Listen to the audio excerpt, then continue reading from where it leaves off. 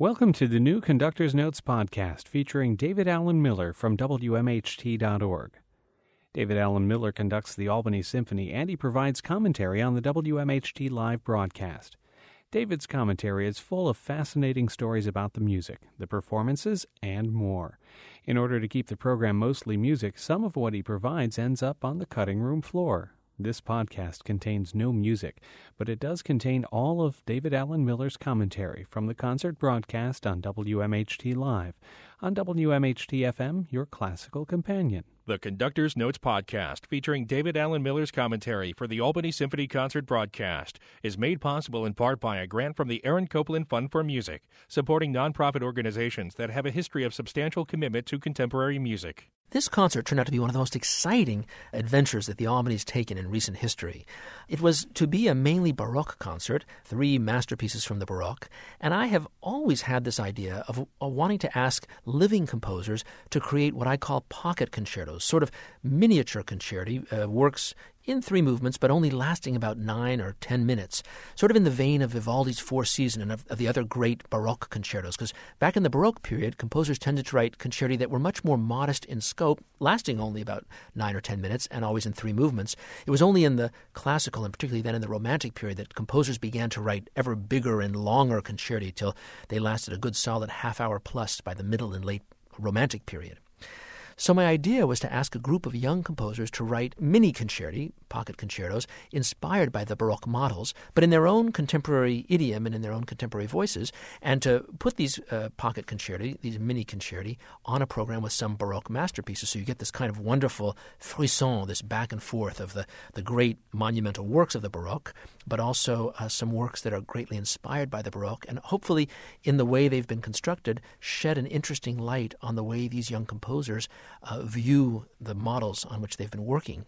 So I had this idea to call the Juilliard School, where I know a number of people on the composition faculty, among them John Corigliano, the Academy Award-winning composer, and Christopher Rouse, and Sam Adler, and Robert Beezer, all good friends of mine, and ask whether it might be possible that 3 of their best students be asked to write concerti for their favorite instruments, and then also invite 3 young brilliant Juilliard virtuoso students on the instruments to each be the soloist in these 3 mini concerti. And that's exactly how this project worked out. So what we have are 3 Baroque masterpieces interspersed with 3 brand new, quite dazzling, I must say, concerti by 3 Juilliard composing students performed by 3 remarkable young Juilliard virtuoso performers. We began our program with the original rebel child. I was thinking that maybe I should call this program Children of the Baroque. Well, this is the consummate child of the Baroque. This is Johann Sebastian Bach's second son, Carl Philipp Emanuel Bach. You probably remember that Bach was very prodigious not only in his musical output but also in creating babies along with his 2 wives. I think he had a total of 20 children. And CPE was the second of the Bach children, and a remarkable composer in his own right, really one of the fathers of the classical period. He lived and wrote well into the what we call the classical period, and was well known and loved by his younger contemporaries, Mozart and Haydn, and really was kind of a father figure for their evolution as well as for the evolution of music after Papa Bach. And his music has remarkably little to do with the high Baroque style of his father, and yet he felt that his father had taught him everything. His father had in fact been his sole teacher. But in the 1730s and 40s and 50s, there was a very significant shift going on from this very contrapuntal style of the high Baroque of Bach, of different melodies running against each other in fugues and canons and such, to a much simpler, what we call the Rococo style of melody with just chordal accompaniment. And C.P.E. Bach was kind of at the cusp of this. At the same time, he was a brilliant harpsichord and early pianoforte improviser. He would sit at the keyboard and do these fanciful, very dramatic improvisations. And so his instrumental music has that element very much in it. So this is one of his string sinfonias, an early sort of precursor of the modern-day symphony. It's in 3 movements, but they're interconnected. An allegretto followed immediately by a larghetto, a slow movement, and then a very fast and kind of electrifying presto. It's in B minor, kind of a dark, brooding key. And what I find particularly exciting about it is that it's quite mad. It's a little bit wild and weird. C.P.E. Bach loved very dramatic dramatic juxtapositions of dynamics. He also liked to really suddenly change mood and mode. He really had a strong belief that music should be very emotional. It's almost, it's very cinematic, dare I say, in that he does close cuts from one type of music or one affect to another. So here now is a Sinfonia for strings, the Sinfonia No. 5 in B minor by C.P.E. Bach. This is a work from the early 1770s. Again, Bach's second son, C.P.E. Bach. The orchestra is the members of the Albany Symphony, conducted by me, David Allen Miller. This is the Conductor's Notes podcast, only from WMHT-FM, your classical companion, and WMHT.org. That was Carl Philipp Emanuel Bach's Sinfonia No. 5 in B minor for strings, played by members of the Albany Symphony, conducted by me, David Allen Miller. Next up was a very exciting new cello concerto by a Juilliard composition student. Michael Ippolito is a native of Tampa, Florida, and is pursuing a master's degree at the Juilliard School, where he's studying with John Corigliano. And Michael wanted to write, in fact, I would say that of the three Juilliard student compositions we had on the program, his was the one that paid most direct reference to the Baroque models. When I had talked to each of the composers, I'd given them rather broad directive. I said, go back and look at the models of Vivaldi's concerti, but don't just ape Vivaldi, really write something that's of your own time and place. And Michael, while certainly writing a compelling contemporary concerto, seems to have stayed the closest to the Baroque models. And the piece is called Vivaldi's Bicycle, Concerto for Cello and Baroque Orchestra. I think he got the title from an interview that a French cyclist gave. A reporter asked him what kind of music he liked. Oh, he said, I like Vivaldi the best. And the reporter said, why? He said, because he has formidable sprints from time to time. So Michael's piece is predicated on this idea of the cello and the orchestra having sprints. And I think you'll hear very clearly in the three movements of this piece the model, the Vivaldi gestures, even though at various points it sort of wanders into the world of pretty extreme modernism, particularly in the middle of the second movement. It also pays great homage in a very elegant way to Vivaldi and to Baroque music in general. The first movement is a sort of dazzling, almost minimalist kind of fast movement, and the second movement is a very touchingly beautiful, brief but extremely emotional and evocative movement that begins with a very beautiful oboe solo that's then taken up by the orchestra and at the end returns played pizzicato actually by the cello, plucked by the cello. But as the middle section of the slow movement unfolds, it does become stormier and actually more modern until you find yourself in quite a different world from the beginning, and then it finds its way back. The third movement is a fast movement, an allegro molto, and just brings the work to a rousing conclusion. The soloist is a rather dazzling cellist named Dane Johansson, a very handsome and brilliant cellist, a young man from Fairbanks, Alaska originally, who's studied in France extensively and all over the United States, particularly in Cleveland before coming to the Juilliard School. He's a remarkable young artist, and it's very exciting to present him in the world premiere of Michael Ippolito's Vivaldi's Bicycle, Concerto for Cello and Baroque Orchestra. This is the Conductor's Notes podcast, only from WMHT-FM, your classical companion, and WMHT.org. That was the world premiere of Michael Ippolito's Vivaldi's Bicycle, Concerto for Cello and Baroque Orchestra. The soloist was Dane Johansson, cellist, and the orchestra was the Albany Symphony, conducted by me, David Allen Miller. Next on the program was one of the most glorious of all Baroque masterpieces. This is by the very important and evocative composer Arcangelo Corelli. Corelli really was active kind of one generation before Johann Sebastian Bach and George Frederick Handel. They're considered kind of the high Baroque, the first part of the 1700s. They both lived to the middle of the century, and that first half of the 1700s is really considered the high period of the high Baroque, as it's called, the end, the final flowering of the Baroque period. Corelli was most active just before that, at the end of the 1600s, and he was a brilliant violinist by all reports, and wrote all of his music, I believe, for string ensembles, for string orchestra. He wrote a number of sets of concerti and other works, and among them, perhaps the most famous single work is a work called the Christmas Concerto. It's a concerto grosso, which I'll explain in a minute, and he appended underneath the title to be played on the evening of Christmas. And this being a December concert, we thought it would be a fitting piece to play. But Corelli factors very large in this concert that has so much to do with the concerto, because Corelli was really one of the creators of the modern-day concerto. Prior to his time, there had been these overtures, as they were called, which tended to be three-part pieces, sometimes three movements, but often one piece with just a fast, slow, fast section. And it was really Corelli and a few other composers of his day who decided to expand that into three sort of separable movements or multiple movements. And also, far more, the most important innovation that Corelli brought about was this idea of the concerto grosso. Since in every orchestra of the time there were principal players or the main players who were by far the greatest virtuosi, and then there were the rest of the players, many of whom were fine and very good. But this idea of bringing forward this small group from within the larger body and making them a special group, a solo group in essence. So the grosso section is the large, grosso meaning large, is the full string orchestra, and then there was this beautiful concertante section of this small group of soloists. In the case of the Christmas concerto, it's two violins and then a cello and a harpsichord as continuo, as the bass line. This concerto grosso is one of the greatest examples of this beautiful form, which brings out a small body of soloists and pits them against or juxtaposes them against the larger body of orchestra players. And it was only a short step from these concerti to the solo concerto, which kind of evolved at about the same time, where one great player stood out in front, and that's how we get our modern concerto. So the Corelli Christmas Concerto is from the Opus 6, number 8. It actually has, depending how you count it, 5 or 6 movements. The first section, a very dramatic opening within a very beautiful slow, what's called a grave, a slow, expansive section, and that's followed by a brief allegro.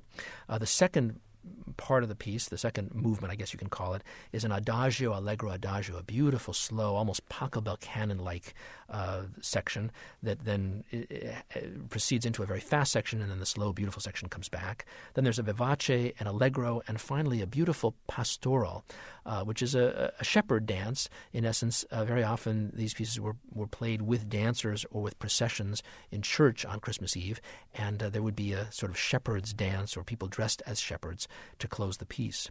Our soloists are our concertmaster Jill Levy, our principal second violinist Funda Chisme-Kolyu, as well as our continuo players, principal cellist Susan Libby and harpsichordist Greg Hayes. Again, Corelli's Christmas Concerto. This is the Conductor's Notes podcast, only from WMHT-FM, your classical companion, and WMHT.org. That was Arcangelo Corelli's Concerto Grosso Opus 6, number 8, the so-called Christmas Concerto, played by members of the Albany Symphony with Jill Levy, concertmaster, and Funda Chisme-Kolyu, principal second violin, as soloists, Susan Libby and Greg Hayes as continuo players. And that leads us to the work that closes the first half of the program, a very exciting work by a 23-year-old young lady who was born and raised in Tehran, Iran, where she had piano lessons from the age of 7. Her name is Gitti Razes, and she immigrated with her mother and her sister to the United States, first to Houston, and then I must say to Albany, New York, where her mother was a resident at Albany Medical Center for a few years. And so she spent summers while she was in her first years of college here in the Capital Region. We're very proud to have been host to her and to her wonderful family. She then Gitti went off to the University of Houston, where she studied pre-med and composition for a couple of years, then decided she really wanted to devote herself to composition, and so went directly to the Juilliard School, where she is now in her 4th year as an undergraduate. So she's still technically an undergraduate and just finishing up this year. And she studied with John Corigliano, the great film and concert music composer, and Sam Adler, a grand man of composition. Gitti had been in touch with me early on when I had explained the premise of this concert and said that she'd like to write a clarinet concerto, which I thought was a grand idea since clarinet wasn't really a Baroque instrument. I thought that would be an interesting new take on the Baroque-style concerto. Then she called me back a few weeks later and said, maybe it should be a flute concerto. And I said, oh, that's too bad. I was hoping for a clarinet concerto. She said, oh, well, I thought you wanted a more Baroque concerto, so I thought I'd change over to flute. And I said, no, I think you should write for the instrument you want. And so she, in fact, did that. And she's written a very jazzy, exciting, colorful piece that really only owes a certain amount to Baroque style in structure, dare I say, in that it was very interesting to have her with us describing it. She said in her examination of Baroque concerti, she noticed that the way the orchestration is set up is that they're the high instruments, the violins and the oboes, which tend to handle all the melodic material. Then there's this, what we call the continuo or the bass line of the cello, the bass, and the harpsichord, and often the bassoon that sort of occupy the bass, the bottom. And there's usually some filled in, almost improvised, what we call the figured bass that the harpsichord tenor usually realizes of kind of putting in the harmonies, but in a way that he or she wishes, a sort of semi-improvisational idea. And so that's really the way she organized this concerto. And instead, she said, instead of giving the harpsichord the improvisational parts, she gives that to the solo clarinet. So the clarinet part is quite fascinating and quite dramatic and dazzling and daring and extremely difficult, all the big D words. And the soloist, Moran Katz, is a young Israeli-born clarinetist, and she's just a dazzling artist who recently won the Munich Clarinet Competition, which is the reigning clarinet competition in the world today. So we're really honored and delighted to have her. She's a doctoral student at the Juilliard School. And this is Gitti Razes' Concertino for clarinet and orchestra, a little concerto. It's in 3 movements. The first is titled Swift and Exuberant. It's built on just a couple of little motives and has this wonderful sort of mechanistic sense about it. It's quite electrifying. The second movement, I think, owes a great deal to Gitti's studies with John Corigliano. It's in that beautiful sort of American neo-romantic style that Corigliano does so well. And the third movement is a dance. It's a tarantella, kind of lively, dashing dance. Again, very virtuosic and dazzling. So this now, the world premiere of Gitti Razes' Concertino for clarinet and orchestra. Soloist is Moran Katz, the clarinetist with the Albany Symphony, conducted by me, David Allen Miller. This is the Conductor's Notes podcast, only from WMHT-FM, your classical companion, and WMHT.org. After that very involved first half, our second half was occupied by only 2 works, one of them a monumental masterwork of the Baroque period, Johann Sebastian Bach's Orchestral Suite No. 1 in C. But before that, we had the third and final of our 3 commissioned concerti from Juilliard students. This one is by Evan Fine, a young man who grew up in the Cleveland area and has already had a great number of performances and great successes. Evan's music tends to be very programmatic. He loves to have a narrative idea. He's a student of Bob Beezer at the Juilliard School. And for this project, Evan decided for his scenario that he would focus on a good friend of Johann Sebastian Bach's. His name is Gottfried Reiche, and he was Bach's favorite trumpeter. He was the major trumpet virtuoso in Leipzig when Bach lived there. And according to Evan, Reiche and Bach were great friends and performed together and drank together and hung out a lot together. And in Evan's imagined scenario for the piece, Gottfried Reiche is putting on a performance without his illustrious friend Bach in town. So he gets together a group of his fellow musicians as his backup band and begins a very important sounding and very strong, maestoso, majestic kind of first movement, which actually, if you keep it in mind when we get to the Bach suite, sounds uncannily like the first movement of the Bach suite that follows the Evan Fine piece. So the first movement begins with a grave, again, a very grave and strong, slow introduction, and that leads into an allegro and kind of goes back and forth. And the way Evan describes it is as Reiche is playing his trumpet and leading his musicians, they begin to get a little bit distracted, particularly the violas and the cellos and the second oboe and gradually the harpsichord. And their minds begin to wander to the beer hall down the street. And so in the middle of this very portentous and somewhat pompous Baroque-style music, you hear this little bit of chup, chup, chup, chup, kind of a 3 against 2 sort of thing going on, where you begin to hear a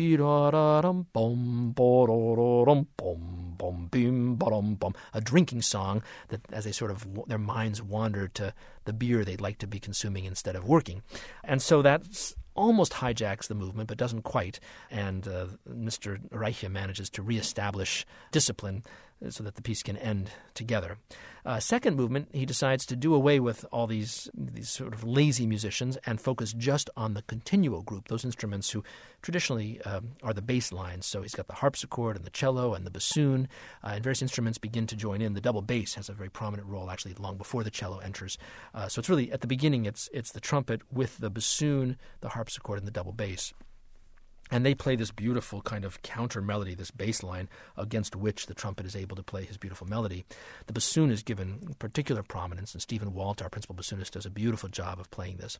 And the movement is based on, it's what's called a chaconne, which is essentially a small phrase that then gets repeated and embellished and varied as it keeps repeating. It happens to be a 5-bar phrase in this piece, and you'll hear the melody kind of repeat and repeat and repeat with different elements changing. But this group of musicians is easily bored, and as the repetitions begin to happen, you'll begin to notice that various instruments begin to kind of embellish and change and improvise and kind of do their own thing, to the point where the harpsichordist is off kind of doing something of his own and the bassoon is doing something else, and the bass is sort of inventing the 4-bar blues on his own.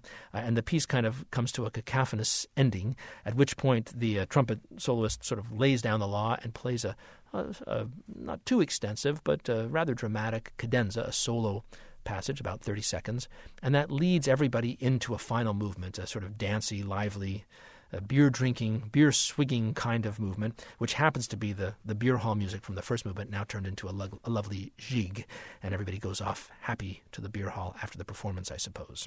So once again, this is Evan Fine's brand new trumpet concerto, The Frustration of Gottfried Reiche, concerto for trumpet and Baroque orchestra. It's the world premiere featuring trumpeter Colin Zeig, and it's played by the Albany Symphony, conducted by me, David Allen Miller. The Conductor's Notes podcast, featuring David Allen Miller's commentary for the Albany Symphony Concert broadcast, is made possible in part by a grant from the Aaron Copland Fund for Music, supporting nonprofit organizations that have a history of substantial commitment to contemporary music. That was Evan Fine's brand new trumpet concerto, The Frustration of Gottfried Reiche, featuring Colin Zeig, trumpet, with the Albany Symphony, conducted by me, David Allen Miller. Which leads us to the final work on our program. I wanted to end with some big Baroque masterpiece. So while this is not a concerto, it is a glorious work for Baroque orchestra. It's Johann Sebastian Bach's first orchestral suite in C major. There's some mystery as to what exactly Bach wrote the 4 orchestral suites, as well as the 6 Brandenburg Concerti for, what event or events. It's thought that during his time in Cothen, at the beginning of the 1700s, he was doing more secular music, not quite as much sacred music, and that it was probably at this time that Bach wrote these 10 incredibly seminal, important works of the high Baroque, of the final Baroque period in Baroque history.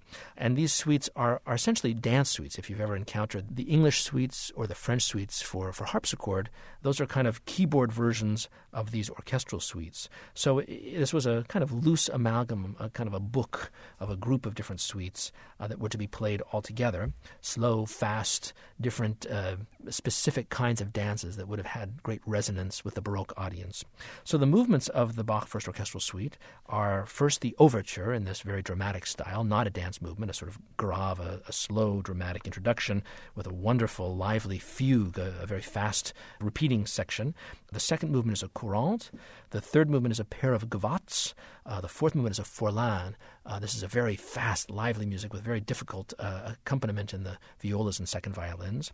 Then a pair of minuets, followed by a pair of bourrées, and finally a passe-pied, a pair of passe-pieds, I should say. Passe-pied, just like it sounds, a French word meaning the feet pass next to each other. What's always fascinating in working on these Baroque suites, these dance suites, is to begin to understand or learn about the different forms of dance of the period, courtly dance as well as some folk dance, and to begin to understand Bach's take on these. It helps a great deal in the way we decide, we interpreters today, decide our tempos, our speeds for these pieces. You know, were they danceable? Were they meant to be danced? Were they meant to be danced by the French or by the Italians? Because the styles, for example, of the corrente in Italian is rather different from the courante in France.